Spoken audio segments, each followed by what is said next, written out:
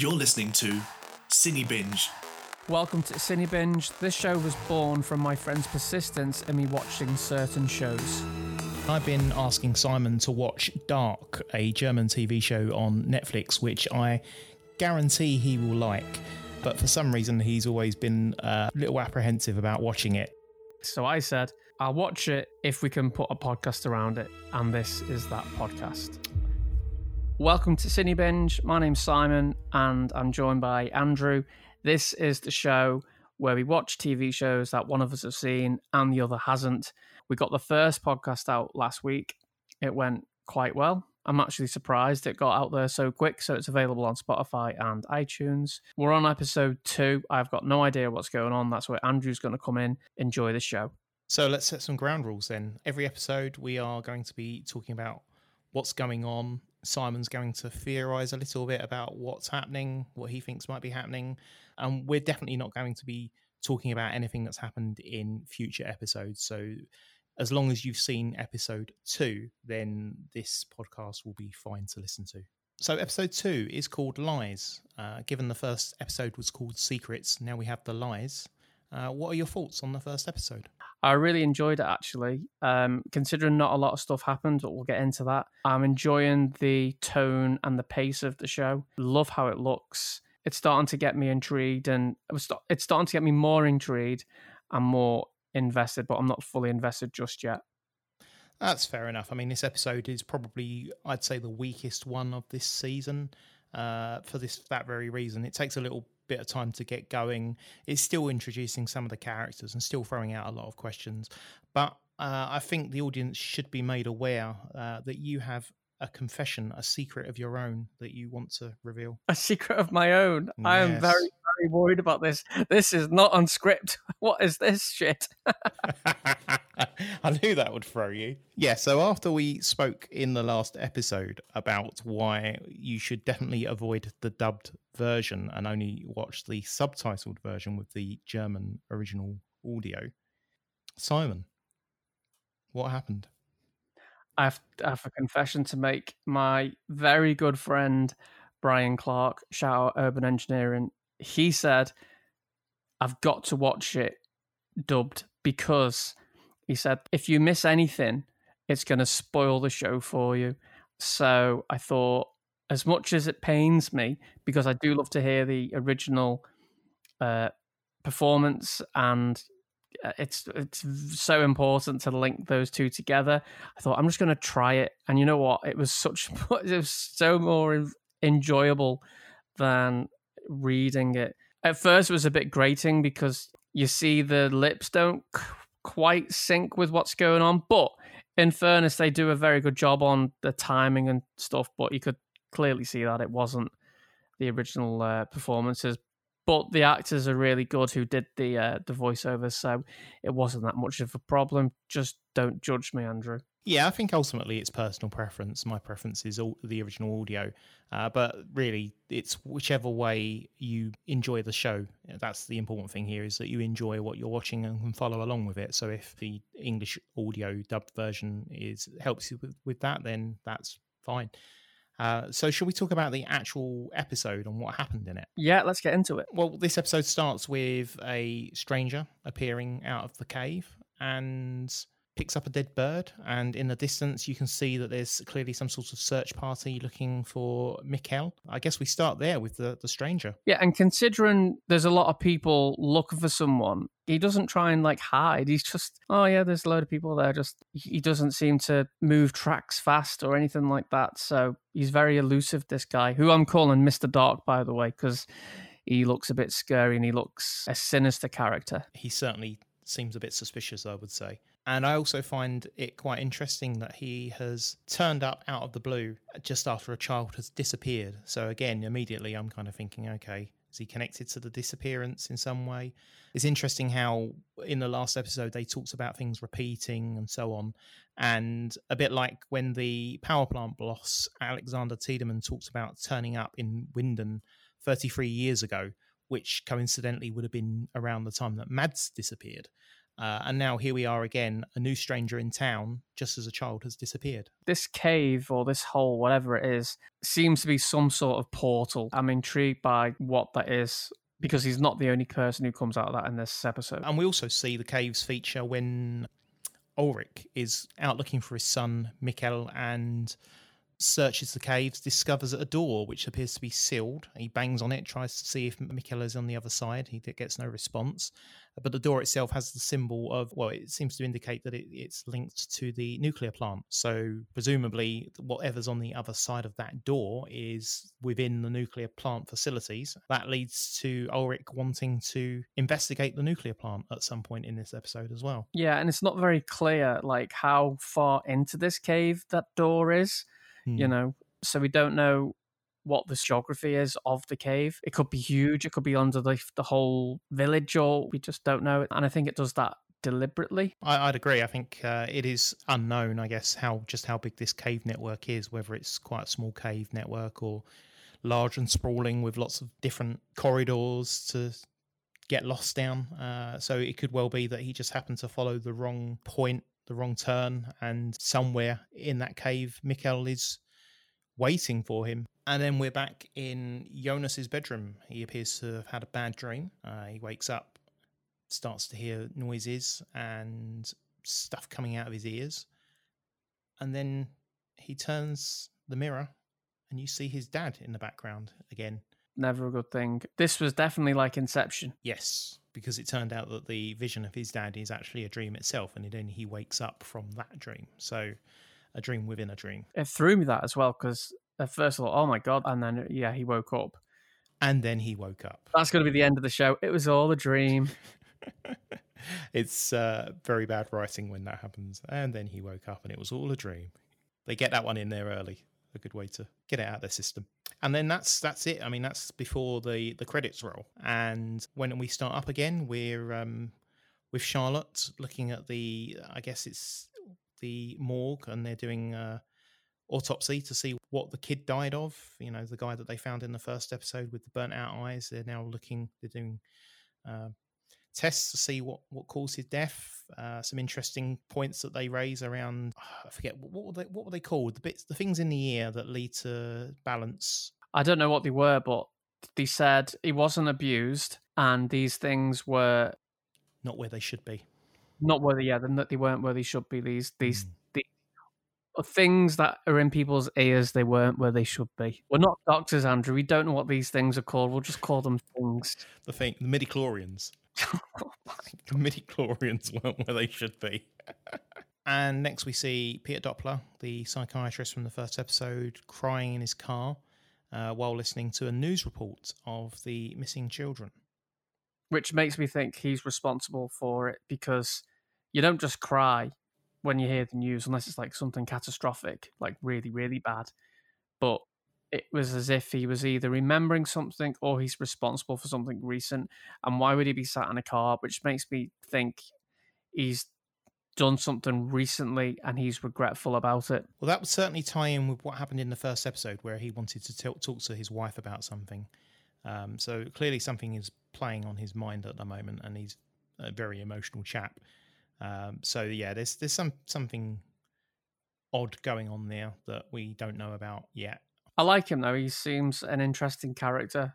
Like, even though he's crying and we think he might have done something bad, he seems quite an empathetic character. Well, you would hope that from a psychiatrist, wouldn't you? You imagine a psychiatrist who isn't empathetic. You want to meet mine? I don't have a psychiatrist. Andrew's my psychiatrist. Actually, that's how we met. Yes.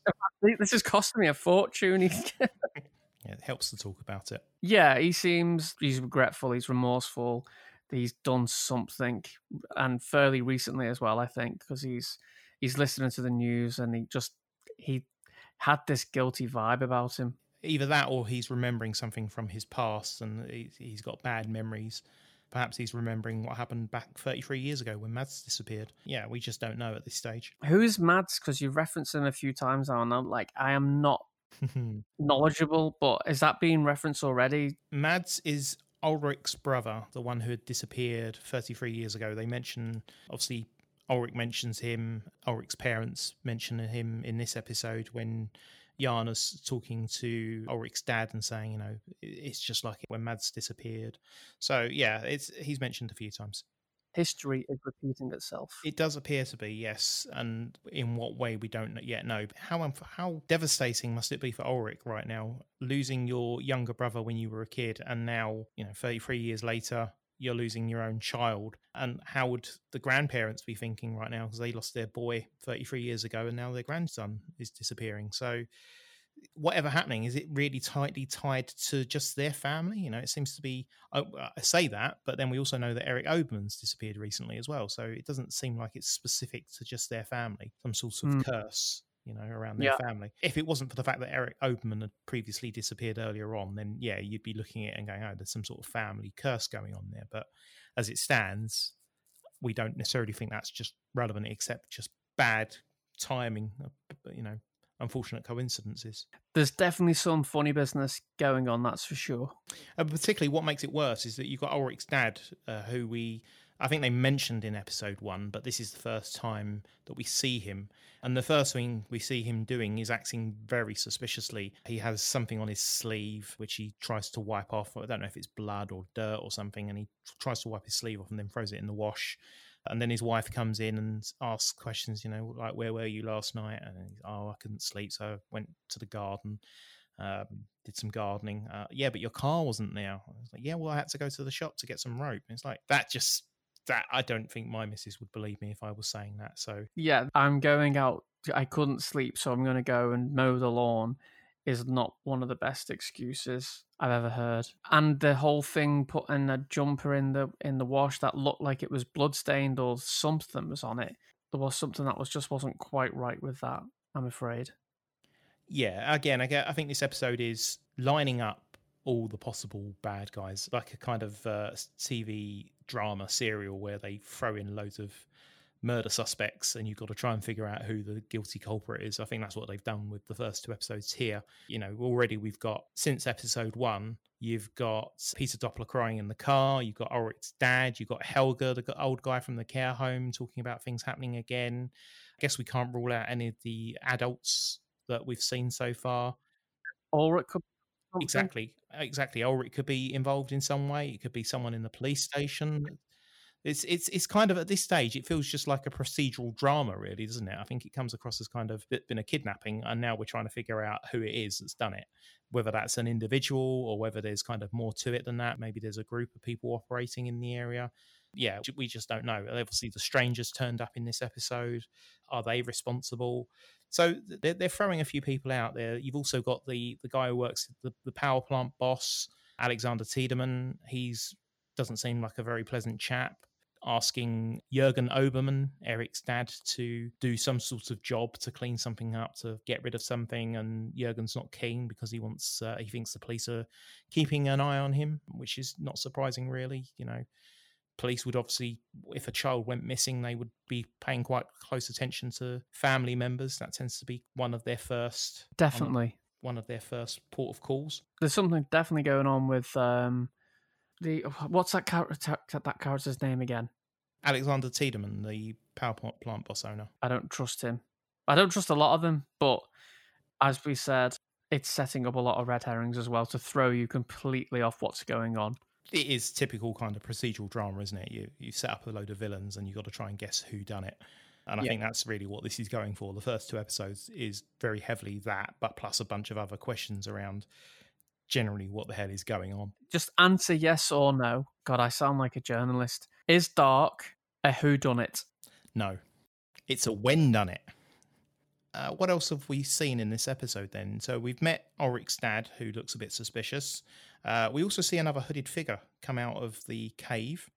We don't know if that's the same guy that we saw earlier who's just revisited the cave, or whether it's a completely new character.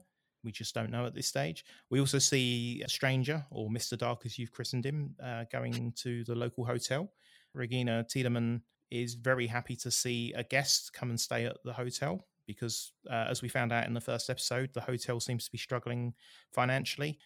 I don't quite get why you would, as a guest, be turning up out of the blue like that in a hotel without pre-booking.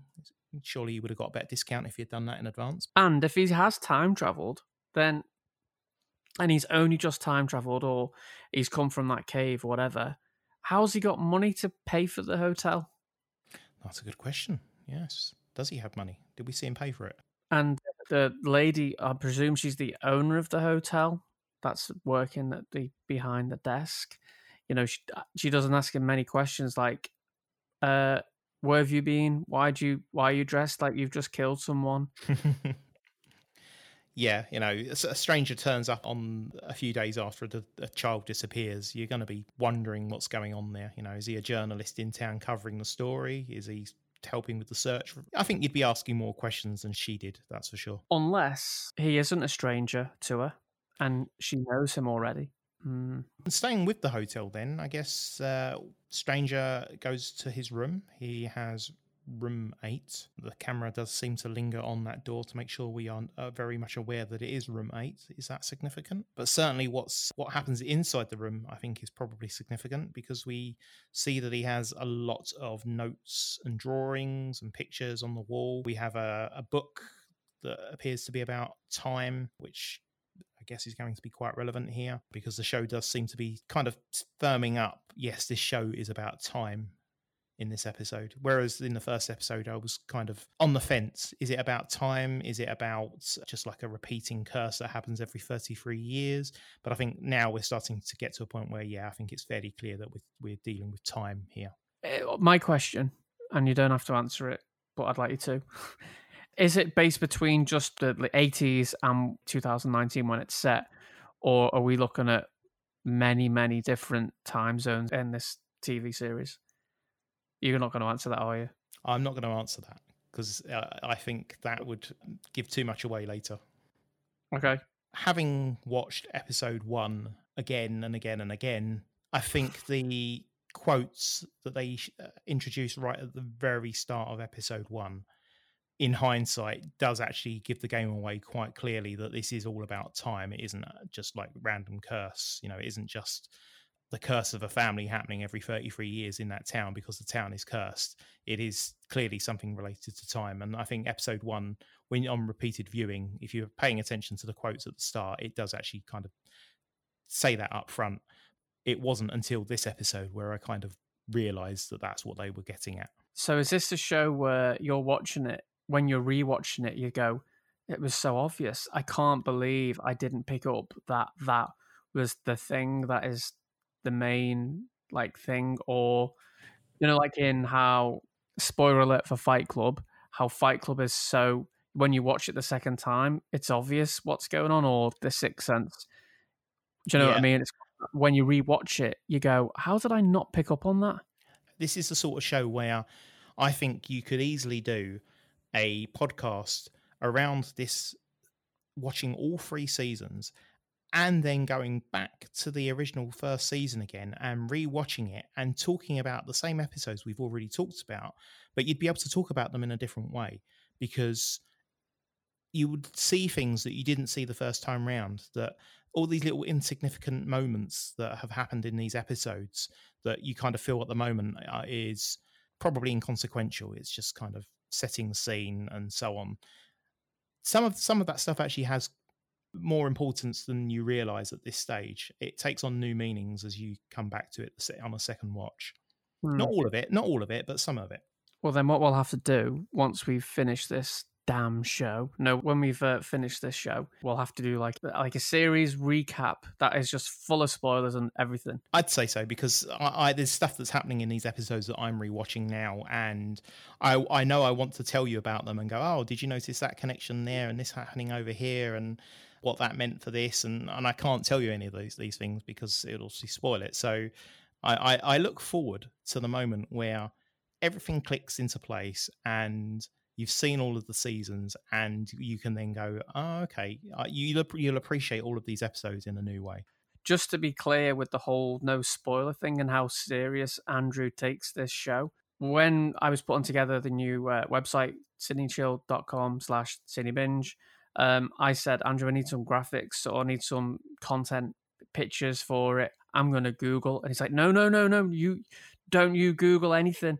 I said, if I Google dark season 1 secrets images. Is that dangerous? And his reply was, yes, exclamation mark. I will get it for you. So that's the level of how much Andrew doesn't want this show spoiled for me. And to be honest, I appreciate that, because there'd be people out there who don't care, and they just, they would rather you just do all the work, and they don't care if you see anything spoiled. But I'm so careful, especially now that we've got the podcast and it's out, and like we're trying to find ways to promote it and find content. But trying to find content for a show that you don't want to be spoiled is difficult. So all the social media is now over to Andrew. Yeah, I mean, I think you could just type the word dark. You'd see an image or a post, in the Google search results. You'd see something and it would spoil. There's no doubt about it. So yeah, just all off limits at the moment. Let me do all the content gathering. So moving on. So we've got to the point where Mr. Dark. So you've got me calling him Mr. Dark now. The stranger, as he is credited in the credits, is staying at a hotel, and he's clearly got some sort of mission, some sort of plan. He's laid out all of his notes and his maps and his diagrams and his mazes, references to Ariadne and the labyrinth there as well, I guess, Greek mythology. And the book on time as well. So there's a lot going on in that room. I bet if you slowed it down and did a frame by frame look at everything that he had on his wall, I'm sure there'd be clues and hints in there as well. Clearly he's up to something, and then he obviously pulls out this machine of some sort of ancient looking a clock thing. I don't know. It's like I guess it's a clock, isn't it? It looks like a clock. It looks like one of those kind of 1800s style timepiece of some description. It looks like a calendar or a clock, or very, very old, and thing you'd see on like the Antiques Roadshow, and they'd value it for like £2, and the person who brought it in would be gutted. I think going back to Ulrich, he's obviously on the case now. He's trying to find out where his son is. Pops back to the police station to look for a new lead, I guess. Bumps into Hannah, who's waiting for him now. He clearly looks like he's a man who's been caught out, because he's looking around as if to double check that no one's watching them. Drags her into a room, which to me would just be far more suspicious than if he'd just kind of spoken to her normally. She's obviously there to kind of find out what's going on, misses him, obviously the relationship from the first episode, but this time he's pushing back. He doesn't really want to know. Not surprising, really, given the circumstances. His kid's missing, so he's that sort of relationship is probably not high up on his agenda right now. But yeah, you get the feeling I don't know, should we be feeling sympathetic towards him? I guess we're supposed to, because he's lost his child, but at the same time, we know he's a cheater. There's not many characters in this at the moment that I like, apart from the guy who's crying in his car, and we hardly know anything about him. But he seems to be the most sort of empathetic character. And also Jonas, the young lad.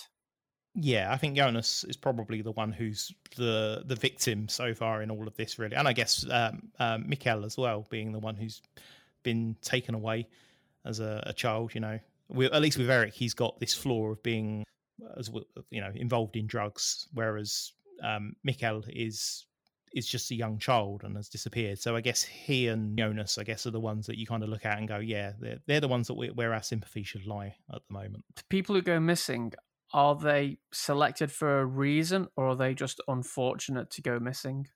I think they may be unfortunate to go missing. I think, as I said earlier, with the possibility that there might be a family connection, a family curse around the Nilsons, given that first they lose Mads and then Mikkel disappearing as well. Maybe there's a connection there. But the fact that Eric has gone as well suggests that it's more than that it is just, children being in the wrong place at the wrong time, perhaps. So these are not like Walt when he was special. Yeah, no, I don't think there's anything along those lines. And it's also not like, oh, we're out to get this particular child because they happen to be the son of the parents who did something bad 33 years ago. I don't think it's setting that up either, which is what my first suspicions were in the first episode, before it dawned on me that it was basically banging me over the head and saying, no, this show is about time. This is what you need to be realizing. So you thought it was like a revenge type thing for something that had happened in a previous time or whatever? Yeah, it wouldn't have surprised me if that was the case. You know, you've got all these old people walking around that were around in like 33 years ago in 1986. Something happened back then. They're clearly, it's a small town, you know, it's clearly something's happening again. And that was my first thought, that it was some sort of town curse, or someone was seeking revenge on what happened back then. It was along those lines that I was kind of thinking back then. But I think this episode kind of points you in the right direction, steers you in the right direction, says actually no. And in hindsight, having watched episode 1 again and seeing the quote at the very start where it talks about time and how it twists and so on, you kind of go, oh, all right, yeah. The thing is that most shows start and you're not really paying attention right at the very start of the show, are you? You get into it a little bit slowly, and by the time you're actually paying attention, anything that's happened in the first 5 seconds of the show, Lost, I guess the opening of Lost is an exception where it kind of starts with a bang, really, doesn't it? Whereas you're like invested right from the first second. But a show that setting the scene with some words on the screen, you kind of don't really pay much attention to it. At least I didn't. And it wasn't until sort of rewatching it, I was like, oh, okay, yeah, they were quite clear from the outset.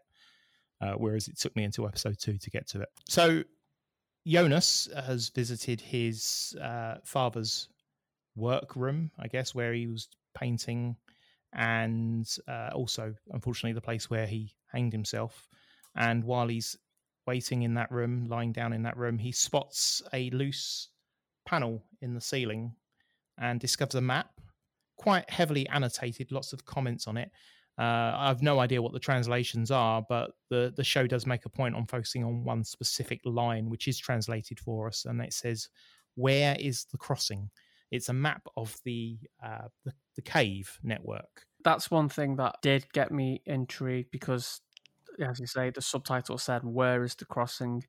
And you have the kid, and he's found all these, like, he's got all these maps and all this stuff laid out.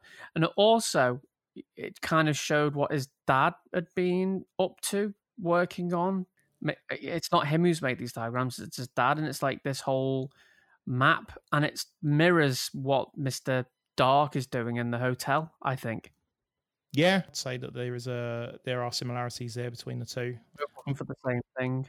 Yeah, they seem to be. It does appear to be that case, doesn't it? That his father seems to be interested in whatever kind of mystery is happening in the town, and now we have this stranger who also seems to be aware of the mystery in some way and is looking to try and investigate further.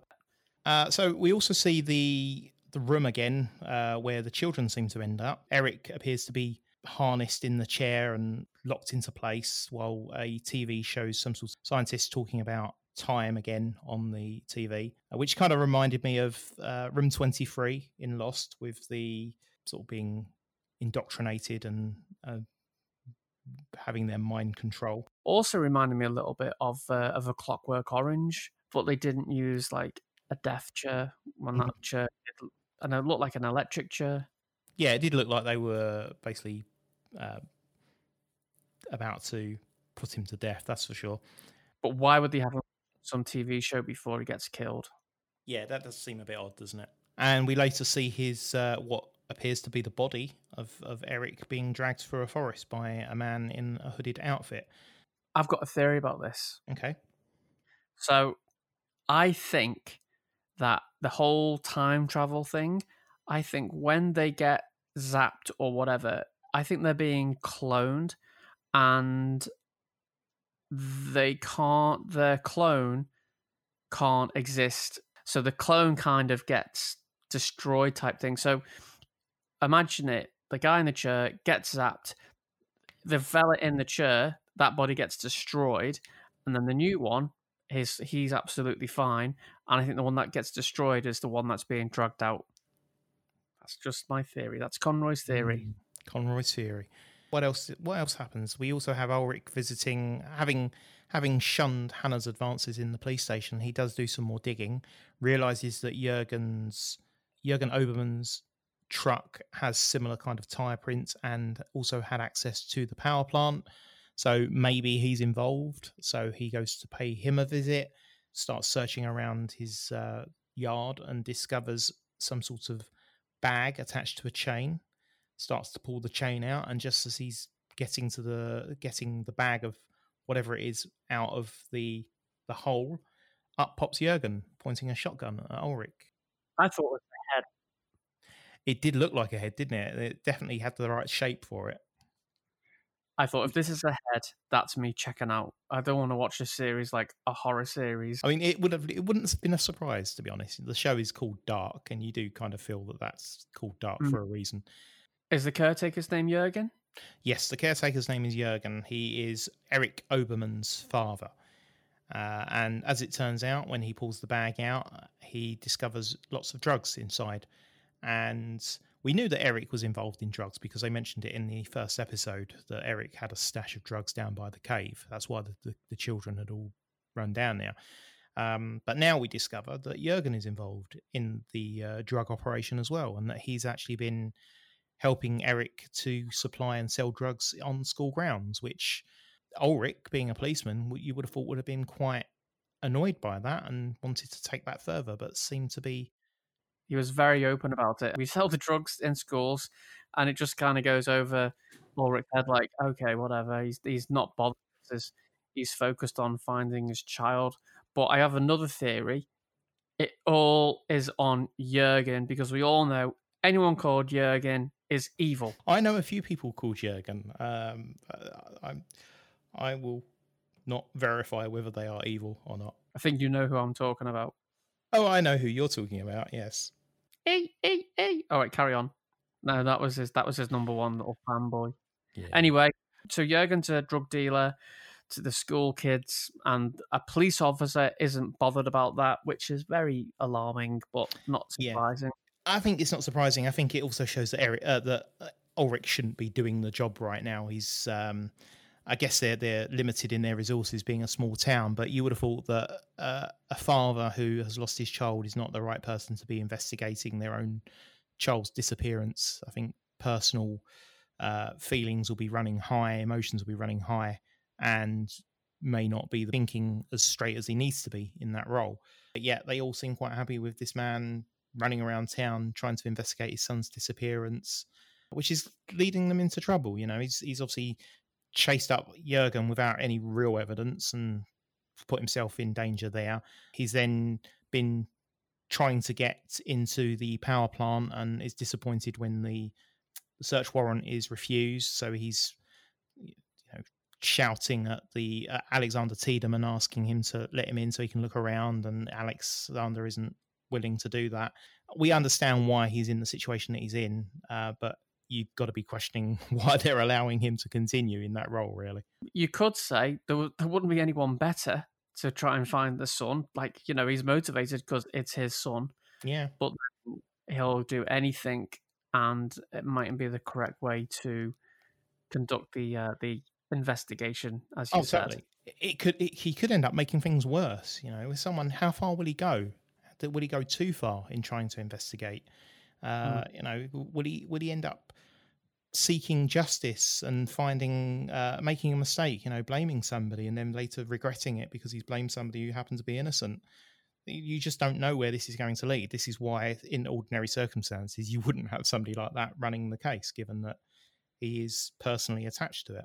Yeah. So moving on from that investigation, then we're getting close to the end now. I think we've covered a lot of what happened in this episode, and I think at this point it's kind of, as I said before, it's kind of procedural. It's police investigation, who's done it, and we then get to a point where, well, actually it's not really a whodunit. We've got a headline that the stranger has on a newspaper report where it says, where is Mikkel? And he crosses out the word where and writes when, as in when is Mikkel? And again, this is kind of talking about, obviously, clearly the question is time as opposed to location. But I also found it interesting that kind of tied back to the first episode where Mikkel was doing a magic trick at the breakfast table.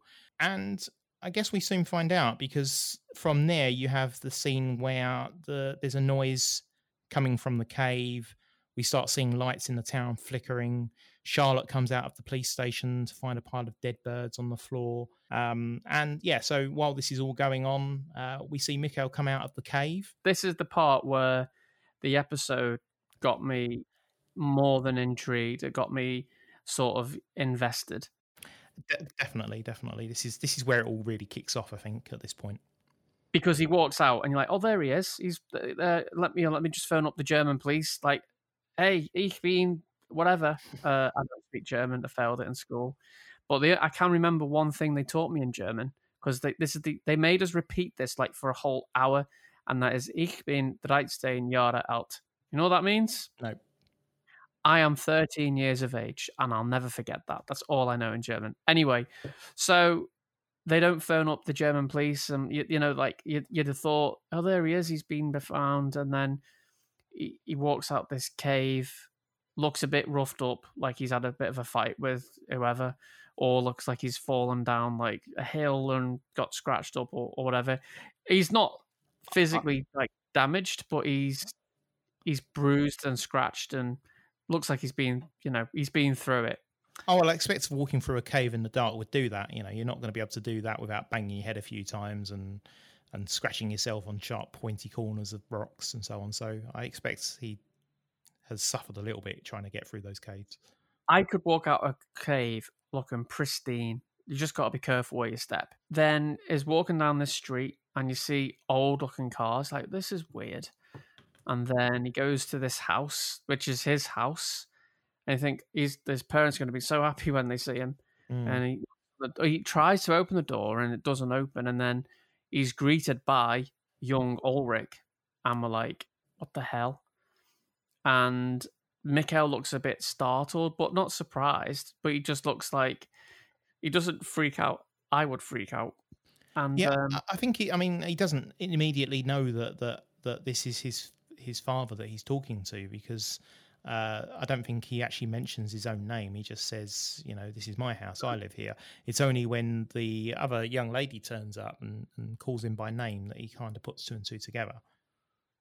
Yeah, and he still doesn't freak out. But then, you know, so obviously he's in 1986 now, and he looks at a paper, sees where he is, and I think that's where the episode ends. And I'm like, ah. So yes, we do appear to now be in 1986 at this point. So overall, I enjoyed this episode's way of building up the questions. What I didn't enjoy was that it didn't answer literally, like, it didn't give you any payoff apart from the end when Mikhail walks out the cave and he's in 1986, which also reminded me of, do you remember the movie Flight of the Navigator? Yeah. And the kid falls down a hill, and the next thing when he walks back up the hill, he's like in 20 years time or whatever. Yeah, that's a great movie. That definitely. I'm surprised they haven't remade it. Yeah, they should remake that. Actually, it would be a good film to remake. Very similar to this. Yeah. Minus the flying ship and no robot. And the little furry creature thing that they have on the ship. Do you know what? Actually, I've never seen it till the end. I always fall asleep at the same part in that film every single time. It's a classic. You need to watch it. Make that something that we need to watch on our Cine Critters show. Shout out Cine Critters coming soon. Yeah. So, what was your overall take on this when you first watched it? Obviously, I can now appreciate it with different fresh eyes because I've seen it more than once. But at the time, I was in the same boat as you. Looking at there's 3 new characters that they introduced to this episode. There's the relationship of Alexander Tiedemann. You finally realise that he is Bartos' dad, which isn't made clear in the first episode. Whereas in this episode, they show a photo of him with Regina Tiedemann and Bartos, so that connection's made. There's lots of little things. I mean, this episode is full of little sequences that, as we said in the first episode, the first podcast episode, this show is one of those shows where if you're not paying attention, you will miss things. And it's because of this reason. There's no long set piece sequences where you have time to kind of look up, look away, look again at what's going on, and then you can pick up the thread. If you're not looking, you'll probably miss an entire scene. And it may not necessarily feel like it's relevant right now. It's quite a quiet, slow moving show. But I think later on, you'll probably benefit from having seen those scenes, and you will go, okay, that kind of means something a bit more now. Which is another reason why to watch it dubbed, I think. Yeah, I mean, I've watched it both ways. I've seen the dubbed version, and I've also seen the original audio version, and I still prefer the original audio. And yes, there are some questions that we've kind of skipped over here that happened in this show, but we can mention them. We can kind of just reference them now. So, for example, you've got to kind of wonder why Marta's not returning Bartos's calls right now. She seems to be ignoring his calls. There's a question around Waller, the detective in the police station who has an eye patch. I do wonder if there's something significant about that right now. We just don't know. I think I know. I think, isn't he just like a Gabrielle tribute act? He could be, but anyone with an eye patch is usually a villain in some show or another. So you immediately, I think they've just done that deliberately, haven't they? Throw an eye patch on him, otherwise he just look like a normal insignificant character. But now we suspect that he's involved in some way. Yeah. Is there any other questions in this one that that we haven't spoke about? The show has raised a lot of questions anyway, which we've covered in this show. I mean, what was your overall take on the show in terms of the way it was shot, the cinematography, the soundtrack? Because the one thing I like about this show that hooks me is the soundtrack. I absolutely love the soundtrack across all of the episodes. At the moment, it's not jumped out at me, I'll be honest, but I think that will change the more I watch it. There'll be songs I go, oh, I like that song. Like, I remember when I first watched the 13 Reasons Why, I didn't particularly like the music, but by the end of that show, I don't think that playlist left my car. So it might be the same for this. We'll see. I like the opening credit music. I love the music that we've might have used in the intro to our podcast, because it does set the tone.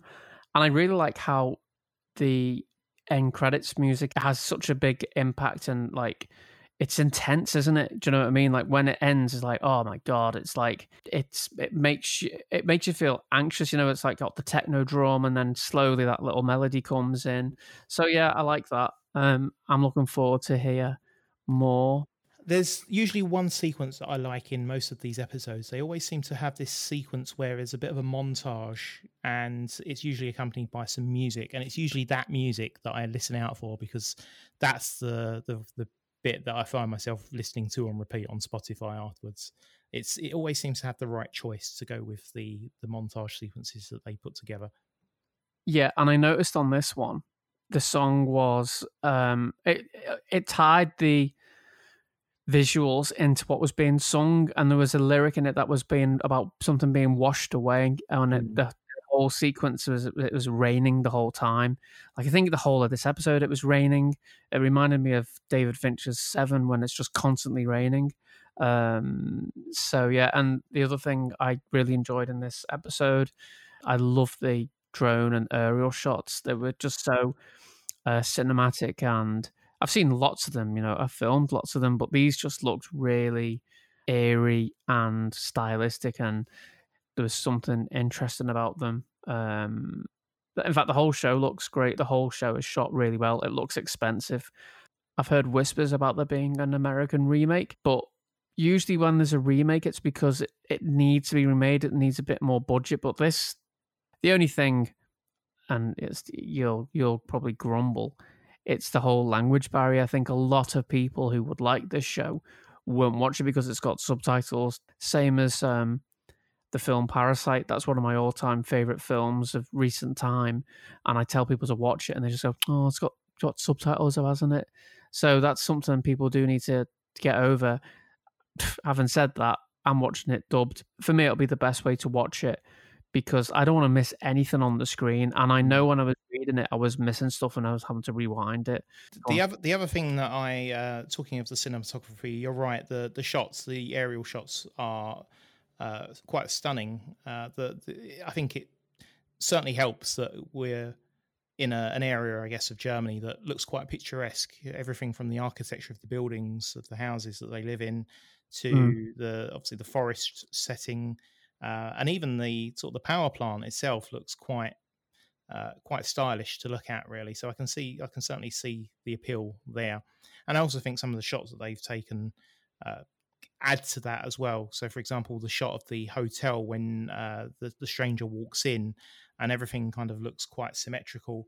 And obviously, if you've seen the Grand Budapest Hotel, Wes Anderson is quite fond of that technique of framing his shots in that way. So there's a lot going on in this show in terms of, I think what's clear here, I think there's everything that they do, from the song selection, the lyrics, the shots that they take, the moments where nothing's being said but there's just stuff happening in the scene, makes you, it's obviously there for a reason, but then it adds to the complexity, because you start to see questions where there aren't meant to be questions. I mean, if you start to see because you kind of feel that everything is there for a reason, it means that every little thing that happens, you're second guessing and wondering whether that's there for a reason. Is that something that we should be paying attention to? And there we have it. So that was episode 2 of Dark. And as we said from the get-go, not the most accessible episode, but I got through it. I sort of enjoyed it. I'm very confused, but I'm looking forward to see where this goes. If you did enjoy this episode, make sure you subscribe, leave us a review on iTunes. It really does help us. And feel free to get in touch, give us your feedback. Have we missed anything? Other things that you've seen that we haven't seen?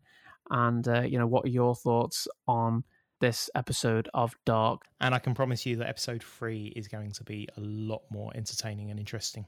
Is that an actual promise? That is a definite promise. May not be enough to hook you in, but it's certainly going to be one that makes you sit up and go, okay, yeah, I'm slowly getting in there. I'm enjoying it.